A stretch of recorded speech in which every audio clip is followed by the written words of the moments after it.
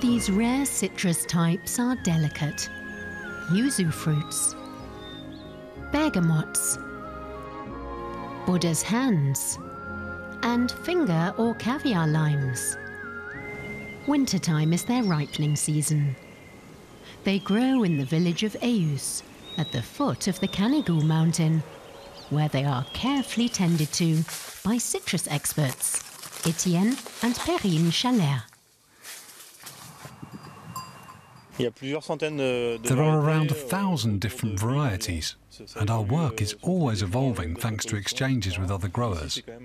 But this is the best private citrus fruit collection. We have varieties most people have never heard of, not even those who work in gastronomy. With 320 days of sunshine a year, this village is one of the sunniest areas in France. Plus, the light night frosts and soil are perfect for growing citrus varieties, giving the fruits their beautiful colours. The plantation is a veritable citrus Garden of Eden with an astonishing range, as well as a few hopeful newcomers. This here is a cross between Pomelo and Kumquat. It's going to launch a taste revolution in the next 10 to 20 years. It's an amazing fruit. It's got everything, just like a great wine. The skin is crisp. There are bitter, sour and sweet notes in exceptional harmony. Usually there are only 1 or 2 trees of a given variety. Each has its own unique flavour, and each can play a key role in cultivating a new variety. The Chalères sell their 150 varieties of citrus fruits to chefs from all over the world. Laurent Lemal, who runs a restaurant close by, comes to select his own. For example, for his famous venison ragout with citrus fruit pickles. The idea is to taste a piece of meat with the citrus fruits to appreciate the difference.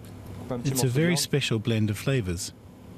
Initially you taste the game meat more, but then the Buddha's hand comes through, and it eventually prevails. It's what makes this so interesting. The chef develops new recipe ideas with the Chalères. We basically accompany the chefs through their discovery of citrus fruit. They're the ones who know how to use and combine them. But there is a two-way exchange that's mutually beneficial.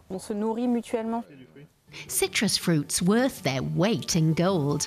Well, almost. Restaurants pay up to €30 a kilo. That could tempt thieves. So Etienne Chalère has devised a trick to protect the fruits. We write the wrong names on the tags, so thieves wouldn't know what they've stolen. It's my little joke. As restaurants were closed during the pandemic, the Chalères found themselves with a lot of surplus produce. But they found a solution. They created citrus fruit preserves and began also selling to hobby cooks. This way, home cooks can also discover the many different varieties of citrus fruits in products that preserve their qualities and flavor. Crisis or no crisis, the citrus groves of Eus provide a zesty ray of sunshine to the palate and the plate.